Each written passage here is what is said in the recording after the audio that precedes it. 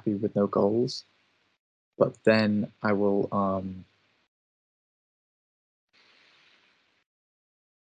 I will then be like depressed that I don't have any goals to pursue, and so I'll start suffering again. And then as soon as I make a goal to pursue, like a meaning of my life, I then start suffering because I don't have like the willpower to execute on said goal. So I'm either like depressed. So I'm just suffering like either way, and it's like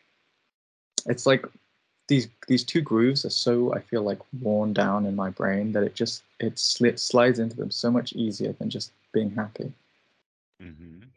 Well, those are the two ways that most people get caught in. And they both have to do with the dumb animal doing what it's supposed to do. This is the woeful state. You've heard about that, I'm sure, about the four modes of clinging bring about the four woeful states: hungry ghost, hell worlds, Hmm. being reborn as an animal, being reborn as a frightened asura. Okay, so being reborn as an animal in that moment means like a draft animal. Normally, Westerners, when they think about animals, they think about bugs and flies and fish and that kind of stuff rather than work animals. But draft animals that are put to work is what we do with animals that are smart enough to be put to work. Hmm.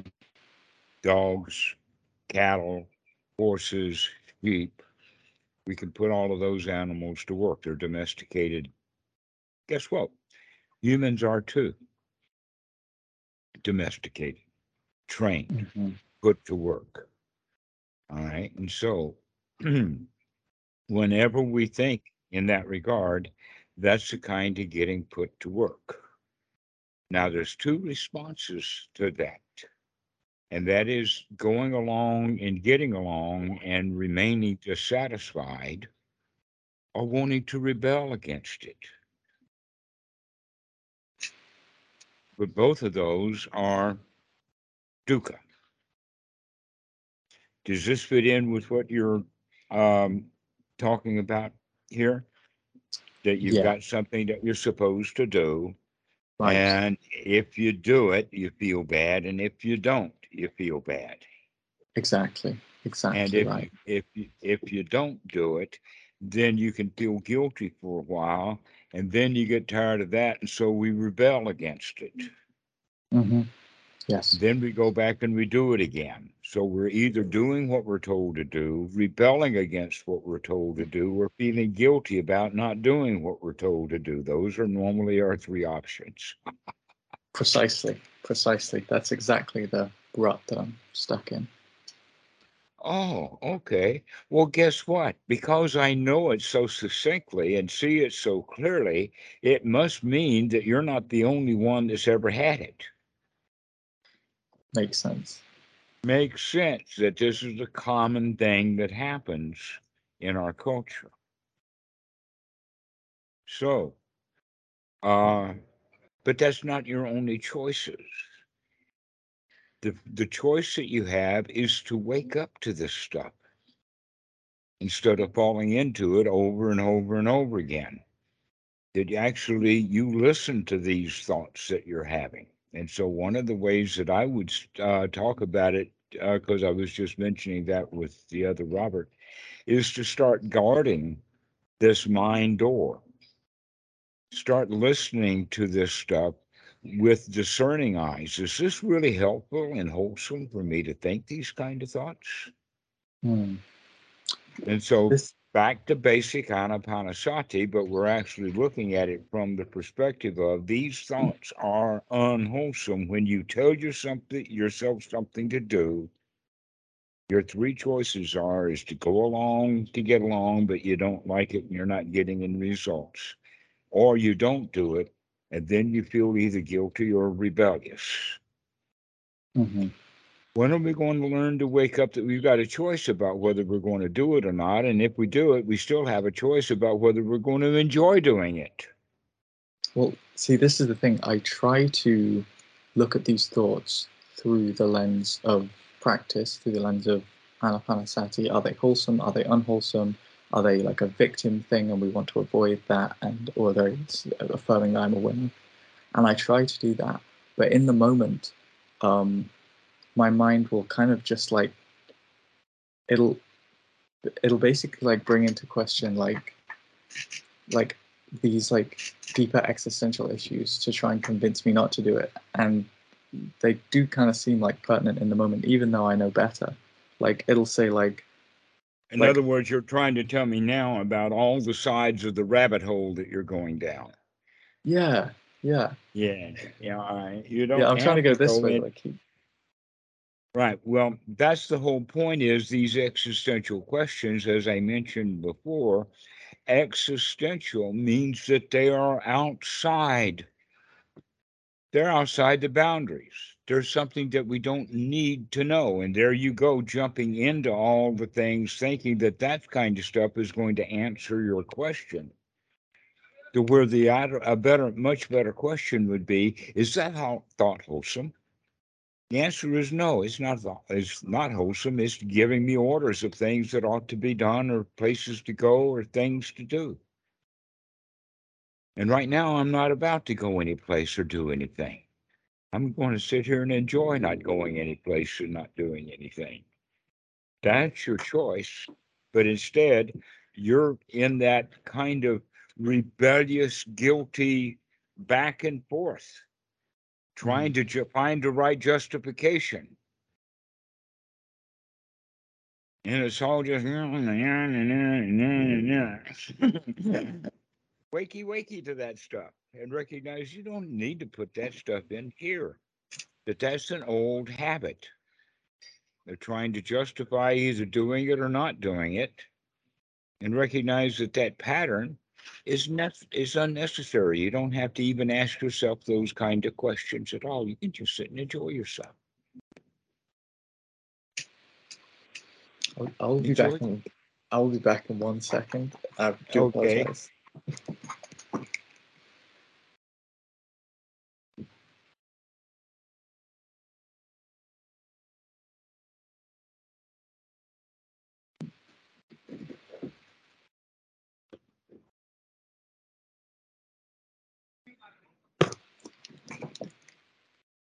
Hi, sorry about that. Hmm. I I hear what you're saying. I hear what you're saying. I've never said much of anything else. We have to keep coming back to this, because you keep giving these thoughts that you're having some sort of importance. Mhm.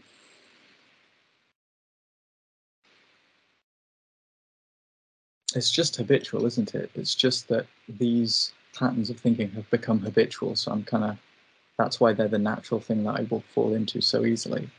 Mm-hmm. There's, yeah, it's all Just it a is, habit. just habits. Yeah. And that's what makes them heavy and important, is because we keep doing it over and over and over again until it gets heavy on the mind, and we mistake heaviness with importance. So when you just recognize that that stuff is heavy, but it's not important, it's existential, Hmm. you throw it out and have fun instead. Don't worry, be happy, they say. And here you are talking about, well, what's the correct way to worry?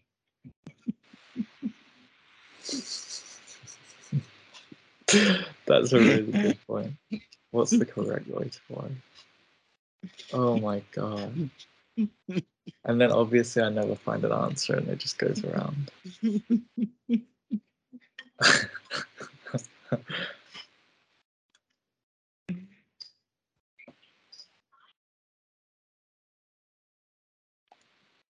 And so you know that Ferris wheel. You see the various seats that you sit in as you go around that Ferris wheel. And you don't enjoy the ride. the thing the thing about them is, you know, in that moment it's like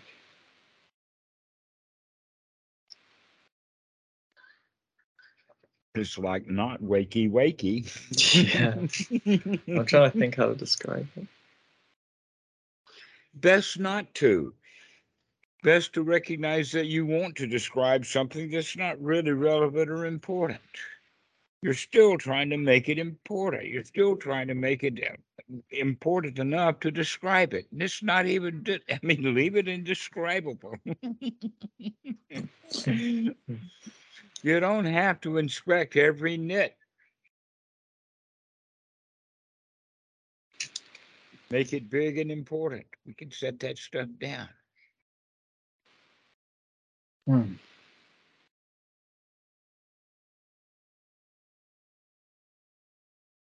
I spent like 2 hours yesterday. It was more than two actually. It was a number like over different points in the day, just like trying to really sit with these like existential problems, so to speak, like meaninglessness, hopelessness, those kind of things. Like just like really like sitting with them and like meditating on Well, them and wait a just like minute. Is being meaninglessness and hopelessness, are those good things or bad things? How do you that feel about meaninglessness? I I love felt. it. Well, this is the thing. This is what I was trying to do. I was thinking, like, if I really sit with these and I sit with the pain, can I do that to change my relationship with them? Because I don't like them at all. And Well, why not? in the Isn't it end, marvelous that you've got everything that you need, that everything right now is so wonderful that there's nothing to hope for? You're hopeless.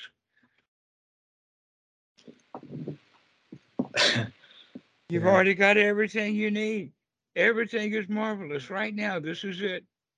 What a I've got rhythm, I've got music, I've got my pals who could ask for anything more. See, the problem is now you've got me convinced, so I can't think where I was coming from with those questions initially because I'm already like feeling good. Yes, meaninglessness. We are taught. Basically, you could say that meaning is the fundamental point of religion. They try to give people meaning in their lives, Hmm. right? By telling them some sort of ghost story. And so the story has meaning. Some versions of the story have ghosts and spooks, and some of the versions of the stories have virgins, no knock up babes, and other versions of it have three gods in one. There's just all kinds of stories that people have, thinking that that stuff has meaning, including sky daddies. Okay. And in Asia, they have meaning in the sense of if you do a good action, you'll get a good result. And if you do a bad action, you'll do a bad result. Okay. And that gives meaning to people's lives, as well as they've got their own magical stories. So mostly what gives us meaning in life is remote possibilities. And if we recognize that basically, I don't need a meaning. Things don't mean much of anything. And then we begin to understand that everything only had a meaning so far as I gave it in the first place. That this is actually a process of the mind. That what things are as they are, and they have no meaning. It's just the ramble of the universe. And that all meaning comes from something that you want out of it. Hmm. I like that description a lot. And that's where meaning is. This is actually part of the teaching of the Buddha of sunyata, emptiness. But the Buddha stays with the point because if you unravel this correctly, you'll understand the entire teaching. And that is the main issue of emptiness is everything is devoid of a self. It has no inherent nature. Some people will say, oh, the Buddha teaches that the inherent nature of things is dukkha. No, that's a mental construction. But the Buddha teaches that nothing has an inherent nature. Everything is made up of constituent component parts. And the question that we have is, what can we see the difference between what is actually really there and what are the things that we're adding to it with our imaginations? Because we're taught to do that. We give meaning to things where, in fact, it doesn't mean anything at all. A clear example of that is all the synchronicity that happens on these calls. It's quite amazing when the students will say, well, I was just, that's the job that I have when I'm talking about dishwashers. And I mentioned a song and they say, oh, well, that song's actually right now on the turntable. We played it just last night, and here you are talking about it. And then people will try to make meaning out of all of that stuff. And I just get a big kick out of it. I don't have to understand it or try to make meaning or make connections. That we can just see the stuff. Okay. So if we try to give meaning to it, then we are grasping at something that we cannot get. That's the same thing as hope. Hope is actually means that you're wanting something and that you're using the word hope rather than the word want, trying to make your wanting somehow noble. But all it is just wanting something that you don't have. That's what hope is. And if you don't hope for anything, because everything you know is going to work out just fine without any efforts or any worries or any flurries, it's just everything's going to be all right. Everything's going to be fine. And I don't have to then spend my time hoping. And if I put that hope into a very high quality formal setting, I can call it prayer. Right. I want God to change his plan. Oh, Mr. God in the sky, please change your eternal plan. I know you've had it for centuries and millennium, but I want you to change it because little old me wants things to be different than they are. I want Granny to get up out of that bed, and everybody knows, and in fact, it's easy to see she's going to die within the next few hours. Please pick her up and put her on her feet, Mr. God. It is quite an absurd proposition, really. I feel like Christianity is just like kind of an absurd religion, like a heaven and a hell, and then I don't know, man. I don't know how people believe that. Well, It's guess just, what? yeah. Even though you don't believe it on the surface, you're still believing it at a deeper level because that's what all of this is about when you start talking about meaning. Because if there is no heaven, there is no hell, that those are just stories that they tell kids to make them behave themselves. Then what is the meaning of life? What's it all about, Alfie? Okay. Or the other song is that all there is? And I that's don't know about either of those. Huh? I don't know either of those songs. I'll have to check them out after the call. Uh-huh. Yeah, that's the name of one of those songs. Is that all there is? And my statement is very close to that. And that is that all there is to it? Because it's a completely different frame of reference. When we say, is that all there is, that means that I want it to be more. But when I say, is that all there is to it, that means that I'm really happy that this is all there is. This is it. It's that subtle switch in the language. And the subtle switch in your attitude. My attitude, right. So when you're looking for meaning and you're hoping for something, then you're singing the song, is that all there is? And you're doing it from a state of disappointment. But when you say, is that all there is to it? Then that means that you're successful. It's remarkable how everything you say can make so much sense to me when I'm in a good mood, and somehow so little when I'm in a bad mood.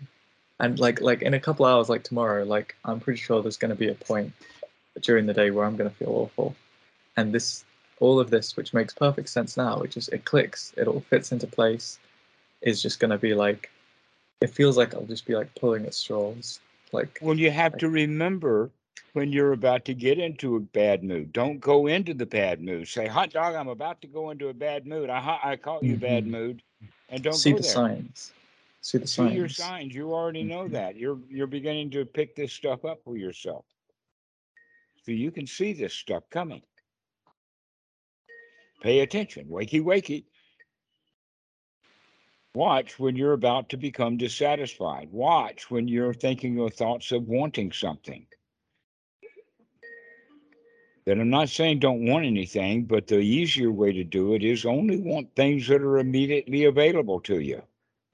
You know, little simple things like I Gosh, want to go to the toilet, so I'll go to the toilet. I want a cup of coffee, so I'll get coffee. I want to say hi to my friends, and so I'll say hi to my friend. if I want a meaning of life, can I just give myself one? Even though Well, I know it's false you've ultimately. already been doing that. Where Yes. else is it going to get any meaning at all? In fact, that's the way of looking at it. Is that the let us say that meaning is on a blackboard in some school, and that blackboard can be erased, and anything you want to can be drawn back up there on that blackboard. Or Mhm. now they use whiteboard and magic markers. We use chalk and slate. All right. So that's the whole point, is that it is there.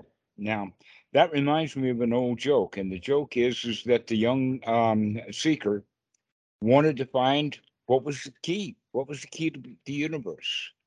And so he went to Asia and started looking around and found about this guru and that guru. And he finally climbed this really high mountain in the Himalayas to this old guru that you heard about. And when he finally gets there, all huffing and puffing, he sits down to catch his breath. And the old guru opens one eye. And then the student says, "Please, sir, what is the key to the universe?" And the old man opens his eyes and says, "I don't know.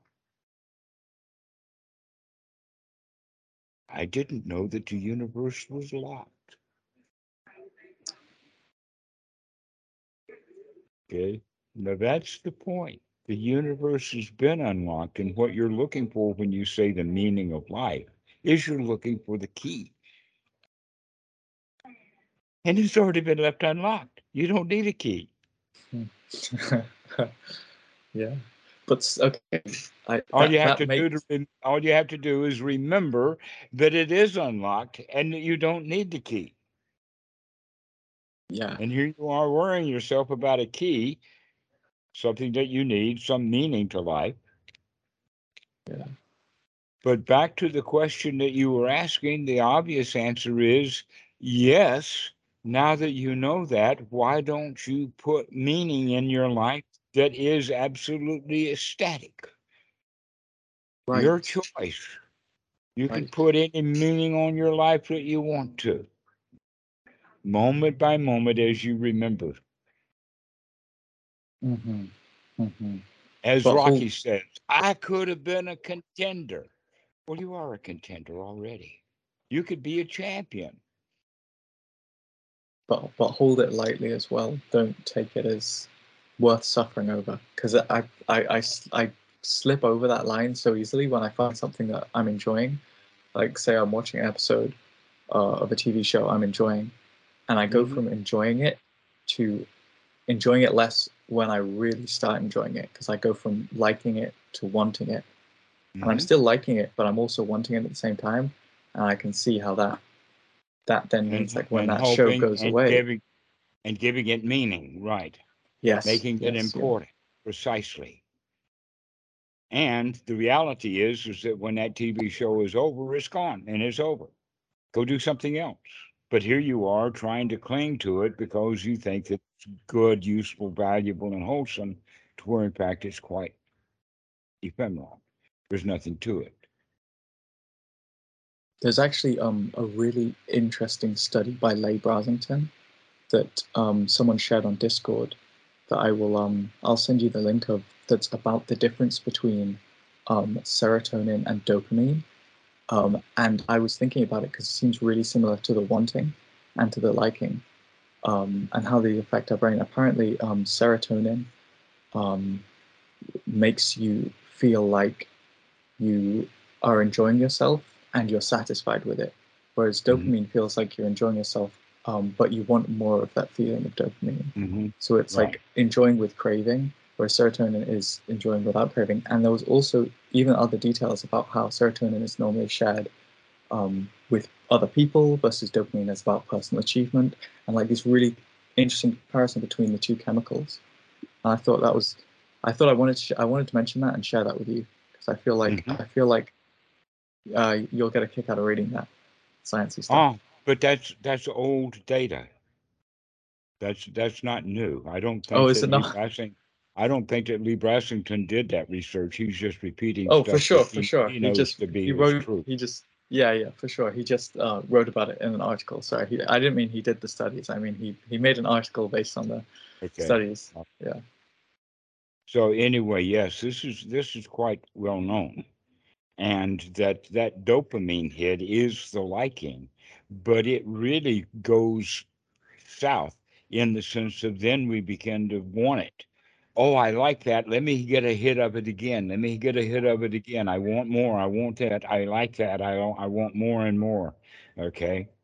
That's why, in fact, striptease works. That's what it means. Is strip tease. Keep the dopamine going. Keep teasing and teasing Mm, and teasing. mm, But either it never delivers or the final payoff is an actual trap. mm, mm, Okay, which means that big payment, balloon payment at the end, those kind of things would happen. But the strip tease is the tease one. They do that with little breadcrumbs to get the rats or the squirrels to go under the box so the kid can pull the string and trap the squirrel. That's the teasing. That's the dopamine. We keep hitting that dopamine over and over and over again, and we keep wanting more of it. The serotonin is different than that because that has to do with satisfaction. And so basically, the Anapanasati practice is really to stop putting people in the state of wanting and wanting and wanting and dopamine and searching for that and come into real satisfaction, which is a serotonin rather than a dopamine. So come out of our mm, dopamine world and come into a serotonin world mm-hmm. Yeah, would and be a way. there's nothing like inherently wrong with any particular type of thought. It's just if it's wholesome or if it's unwholesome. Right. And we could then go so far as to say that now we've got a new set of labels that we can put on that in the sense of brain chemistry. And that we can say that dopamine would be unwholesome and serotonin would be wholesome. Well, that's what's been really interesting is since reading that research, it's been really cool to notice how these different chemicals feel like in the body and in the mind, because it also talks about how dopamine is more in the body and then serotonin is more felt above the head. And just noticing like these sensations in the body correlating to these like chemicals and stuff. And that's been like pretty interesting to I'm like kind of. I, I'm not sure if they have run across it yet, but it seems to me that what you're suggesting is that dopamine is somehow related to adrenaline and cortisol. Mm-hmm, In other words, if mm-hmm, we want something, then we're going to get into that fight or flight movement to get it, just like fear. So fear is one kind of chemical, and that happens with the amygdala, which is located kind of in and back. You can think of it as the part of the brain that's closest to the back of the throat. That's the amygdala. And that's the sense of the source of fear or terror. You could also say that that's the source of the self-preservation instinct. That there's actually an area of the brain that is pointed out, and it's right there with the hippocampus and the of that area of the brain. So the dopamine is much more in this area of the brain, the higher part of the brain, of the reptilian brain. But all of the chemical work like that is produced from the glandular system that's associated with the pineal and the pituitary glands. And so dopamine and serotonin and all of that kind of stuff. Well, serotonin actually is produced more, let us say, locally, to where dopamine spreads, just like adrenaline and other fluids like that. But this information is quite useful to some of us scientists, but it was irrelevant to the Buddha. We didn't need that kind of language to understand the process. Mm-hmm. Mm-hmm. Okay. We can see the process. The way that the mind works is that if we like something, if we're not careful, we'll start wanting it. That's the Desire. thing. That's the thing. Hmm. Yeah, the desirousness comes in, and then you start stressing out about it. Yeah. Hmm. And so if we can recognize that we like it, but we don't want it, that I'm satisfied without it. Here, I'll have some serotonin, please, along with my dopamine. Mm-hmm. Mm-hmm. Mm-hmm. So now we're talking about paticca samuppada. Right at that point of paticca samuppada is where the Vedana comes, the feelings. If those feelings, if we're wise when those feelings arise or at the contact, then we can say, I do like it. That bikini is quite beautiful. And all the imaginary things that are in my mind is behind that bikini. But all I see is bikini, you see. All right. But I like it. But I don't want it. I'm satisfied without it. Mm-hmm. Nice visual image. Let it pass. I've seen that, been there, done that. But if I see Mm-hmm. that bikini and I say, oh, there's something behind there and I want it, now we begin to go into completely different mental state. Mm-hmm. Mm-hmm. There's that whole shift of attitude. Yeah. Hmm? Mm-hmm. So this is why the Buddha talks about wisdom at the point of contact. So that when we see something, or another way of saying it, guard the eye door, guard the ear door. If someone is criticizing you, guard your ear door so that you don't grab that painful data Yeah. and stick it in your mind and stab Straight up. yourself with it. Straight up. That's something that I've kind of realized this, well, more and more over the course of my life, but kind of this week especially is like before I kind of thought like, it's kind of good to have like triggering things because then, it's a real test of your strength. And so it was like this kind of like macho idea getting like put into the practice where it's like, oh, if I'm around things that like trigger me to do bad habits, then that just means I'm that much stronger. But whereas actually, if I just straight up remove those triggers, or by bad practice, I just mean like freaking out emotionally and stuff, like getting emotional Mhm. and stuff. Like if I just remove those, that just makes it that much easier. Like less work to do. I'm more satisfied. It's like there's nothing wrong with just like removing environmental triggers and stuff. All right. So now we got a couple of new triggers to pop in that list, and that is hoping and meaning. Mm-hmm. Mm-hmm. Because things don't have to mean anything at all. Or if you want them to have meaning, that's your choice. But recognize that you're making the choice of giving something meaning and that it's just temporary and you could change your meaning later. Yeah, like the meaning I've been giving them for practical purposes, experiences, I mean, is just like to gladden the mind when I'm Mm. unhappy to become happy again. And then sometimes like I'll need to motivate myself to do that. And then I'll get a bit more detailed and I'll say, I'm doing this because if I do get good at gladdening the mind now, in the future, I'll naturally be less stressed out and stuff. And All so right. Now that's that's like something hoping. that that's kind of hoping that's the Yeah. victim. All right. Yeah. So But I'll another way need you this can like, say that it is, hey, yeah. I can do better than that right now. I'm better than that right now. I don't have to hope Hmm. for doing better than this later. I can do it right now. And that's the Hmm. winner's Hmm. attitude. To Some take that meaning, it means that, hey, you can do this right now. Yeah. Sometimes I feel like I need to take those kind of like baby steps in a sense in order to You've been taking too many baby steps. Now let's take a full trot. okay, fair play, fair play, fair Take a play. big trot. Take a leap. The leap right out of the victimhood into I can do this.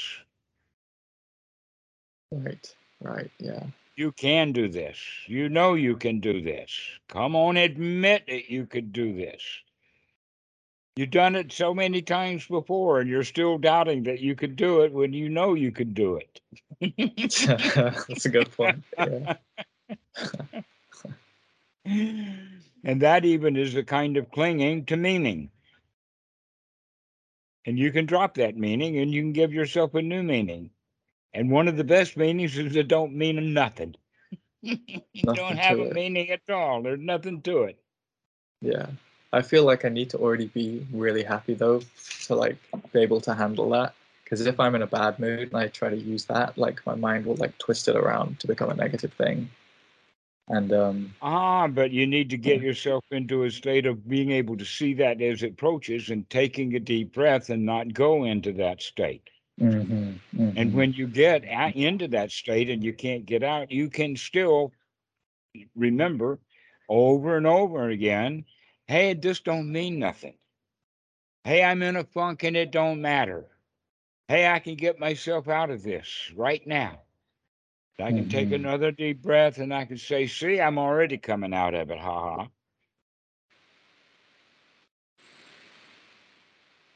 yeah, preempt the overreaction and Or stuff. when you're in it, you can plan on coming right back out of it because you've got the attitude that you can come right back out of it. It doesn't mean anything.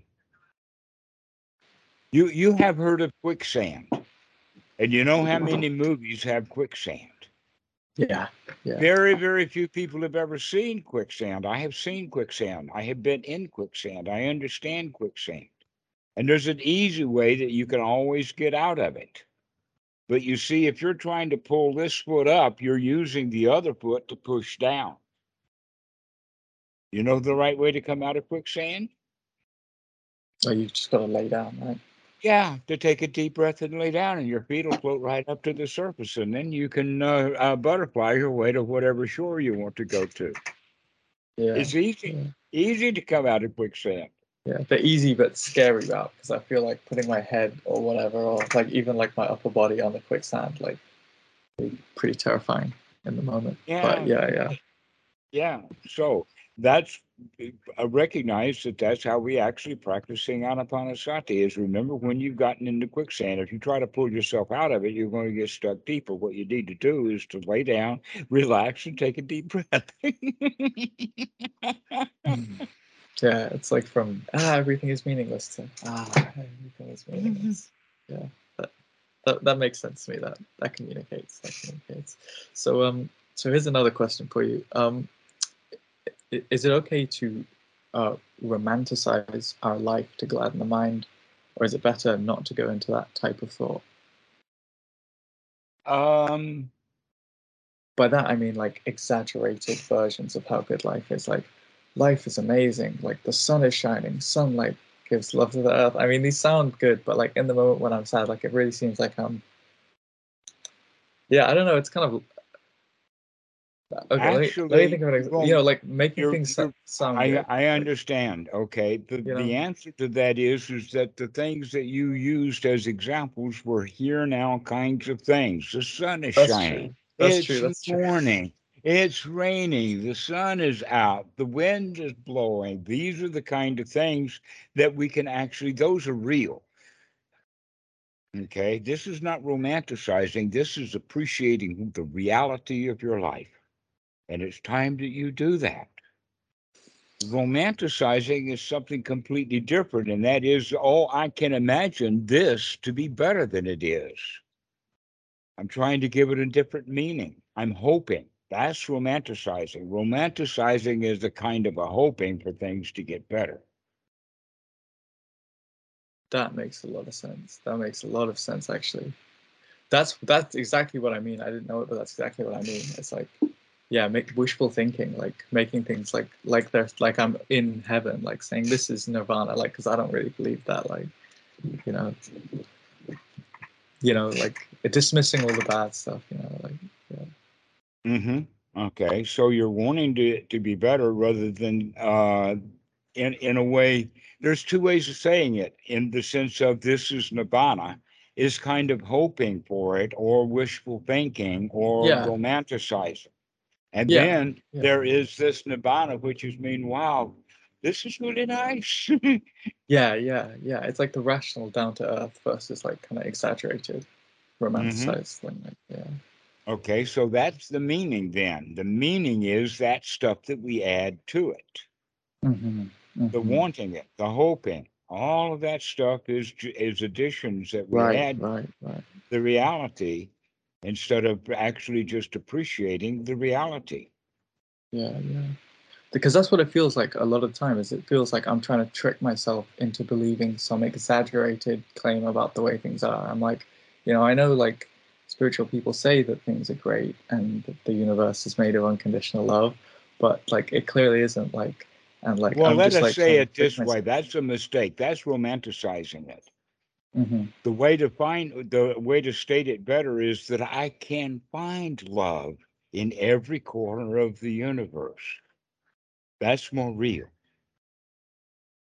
Mm-hmm. Okay. Which is basically just the confidence that I can handle whatever happens, Mm-hmm. which is Mm-hmm. completely different than that romanticizing of the world is a marvelous place, Yeah, because yeah. that's too broad in the sense that, well, we need to look at some definitions. The planet Earth is fine with and without humans, but human society is what we normally call the world. Mm-hmm. Okay, a quick example of that in the practice of metta meditations, no doubt you probably heard of the idea of the 6 points of the compass. Yes, I have. Yeah. Okay, radiating to the west and to the east and to the north and to the south and to down below and to up above and all of that.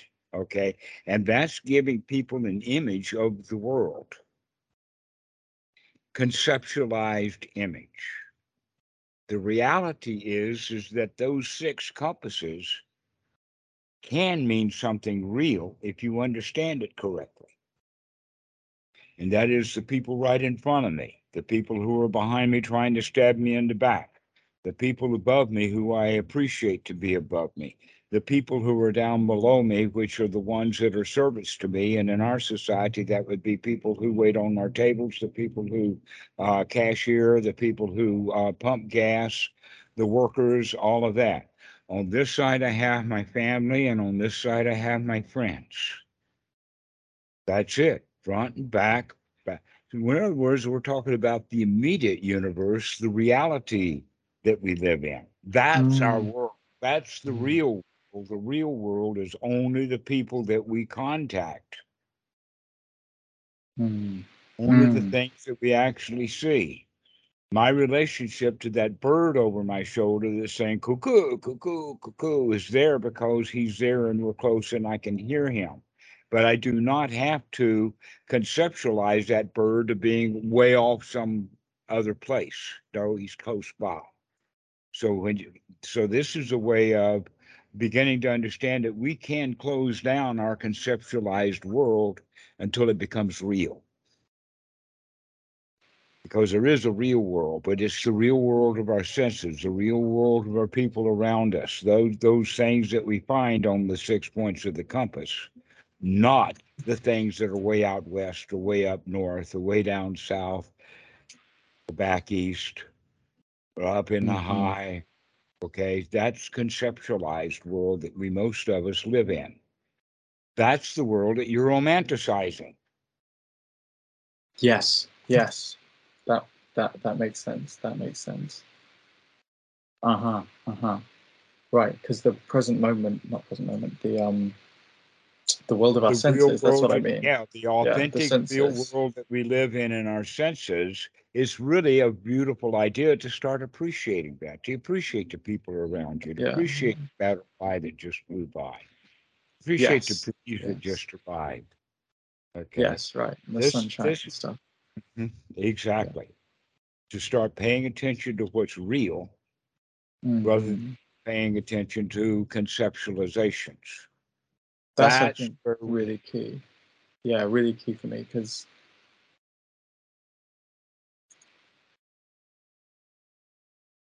I can't remember what I was going to say, but yeah, yeah, yeah. rather than trying to think of my whole life or the whole universe, God forbid, in like absolutely good terms, which just feels like I'm kidding myself. Mm-hmm. Yeah, we don't go. That in fact you don't have any responsibility, and you don't have any ability to make changes to the grand universe.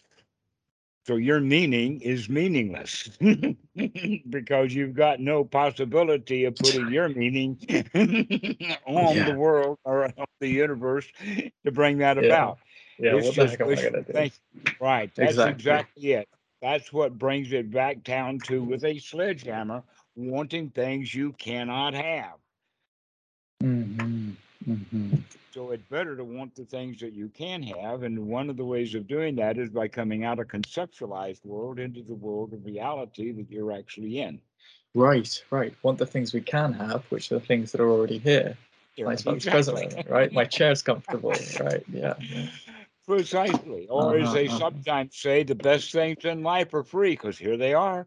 Because here they are, the little things. I've really noticed that. I've really noticed, I was contemplating this earlier, how even when you're super rich and successful, the 99.99% of your life is the exact same as when you're poor. You're still eating the same tastes. You're tasting the same tastes on your taste buds. You're going to sleep with, like pillows and stuff. Like all the little things are like the same. It's like the comfort of your bed, right? The comfort of your chair. Just like you're probably gonna sit and look at a computer screen most of the day, or your phone or whatever. Like all the little things in life. The sun is going to look the same way. It's still going to rain at the same time of day. Like it's 90% at least And is like same. exactly. And the funny part in that regard is that the amount of money that they have is irrelevant, because they all still feel like they want more. Well, that's the thing. That's the crazy thing, and it's so crazy for me because like I was just noticing like how much of just excuses I was making for myself, like because I'm not at this particular level that I want to be at financially. You know, I can't. I need to get there before. But like as soon as I get there, like that's just again like it's just like an Hmm. arbitrary thing. It's like the little appreciating the little things. Is I feel like it's so important. You know, it's the mundane everyday stuff. Well, that's all there is the mundane everything. In fact, that's where meaning is, the mundane everything. And the distinction between exalted and mundane is your attitude. What else could possibly be the difference between ordinary, mundane, and exalted, other than someone's attitude? And Straight you can up, say, oh, straight well, up. if a lot of people have the attitude that it's exalted, then that must make it exalted. Especially if the entire Christian world thinks it's exalted, then it must be exalted. You've heard things like that 50 million Frenchmen couldn't be wrong when they voted against having World War II. Yeah. So, just because there's mass numbers of people who have one opinion or another of it doesn't mean that you have to be a dumb animal that goes along to get along, that you have a choice. Hmm. Hmm. And I you was can just make it yeah. ordinary at one moment and make it exalted the next, and know that you have that power. I was just gonna say as well, like those like 50 million people who like have the opposite opinion to me, they're not like they're not in the world of my senses. They're not the little things. Hmm. You know, there's so much like joy that I can find here. If I have the right attitude, I can find that joy. Otherwise, it's gonna seem Precisely. like more shit. Actually, Yeah. that's exactly right. In fact, one of the ways of saying it then is the right attitude is everything is already. I don't have to go looking for it to find it. There it is. Hmm. But if I have an attitude of being a victim, that means it's not there, and I got to go look for it. That's the hope. That's the meaning in all of that. That's the victim's position. You don't have to go find it. It's already here. That's the best part. You don't have to do anything except appreciate that which has already been given to you. Yes, yes. I like that. I think this is going to be my approach as well going forward. Is focusing on the stuff that's right here in the senses as well, rather than the ideas and stuff. And I noticed when you pointed it out, and I noticed as well, like even in that question, is it okay to romanticize our life? Like romanticize means like our life in that context was meaning like my ideas of my life. Like it was talking about like my life as a whole, the world as a whole. Like, and I think my approach is just going to be to forget about that and just for now focus on the simple little stuff that's already here. Because I really feel like that definitely, I feel like the impression I get is like that grounds me more, you know, and that stops me going into these thought loops about the existential nature of things, you know, just like stay grounded in reality, stay in like on the level of like Nature doesn't have any existentials. That's the whole point. Exactly, like on that level that's just like grounded, like I'm not getting lost in the meaning of my life or goals or purpose or any of that. Just like keep it simple, keep it classic, you know, like just like what did people 5,000 Keep years it ago real. have? Yeah, keep it real. Yeah, straight up. Keep it real. Yeah, exactly. I think that's got to be the way to go, because it's like we discussed, like these things they just turn into rabbit holes and they're just never ending. Like, yeah. And we don't need to know all of that data that's down in those rabbit holes. We don't need any of that. We could just be happy. Never mind. I don't need to know the answer to the universe. I don't need to know don't have to have the key to the universe. It's been left unlocked. Yeah. I don't need to fix every problem for every person. Yeah. Yeah. Just because they think they've got a problem. What problem? What, me worry? Yeah. I hear you, Damato. I hear you. Well, I appreciate the help this evening. This is great. Morning for you. I really enjoy our game together. This is such fun. The regular calls is really helpful to keep me on track, and I can get my thoughts out in the moment and like get help with it instead of like spending like a week. Because sometimes like I'll spend like a week just on like one issue and it won't get resolved.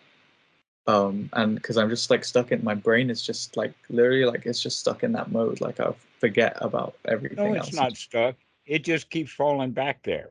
But you can pick yourself up, dust yourself off, and start booking down the road again. And you're going to fall down again. Never mind. Start again. Yeah, call off it. We keep doing this. Yeah, it's good. It's very helpful. Change of attitude. You're a lion. I'm a peaceful lion. Yeah. Exactly. Making friends with the zebras. Exactly so. Yeah. We'll see you in a few days then. See you soon. All right. I'll see you soon. Ciao. Thanks again.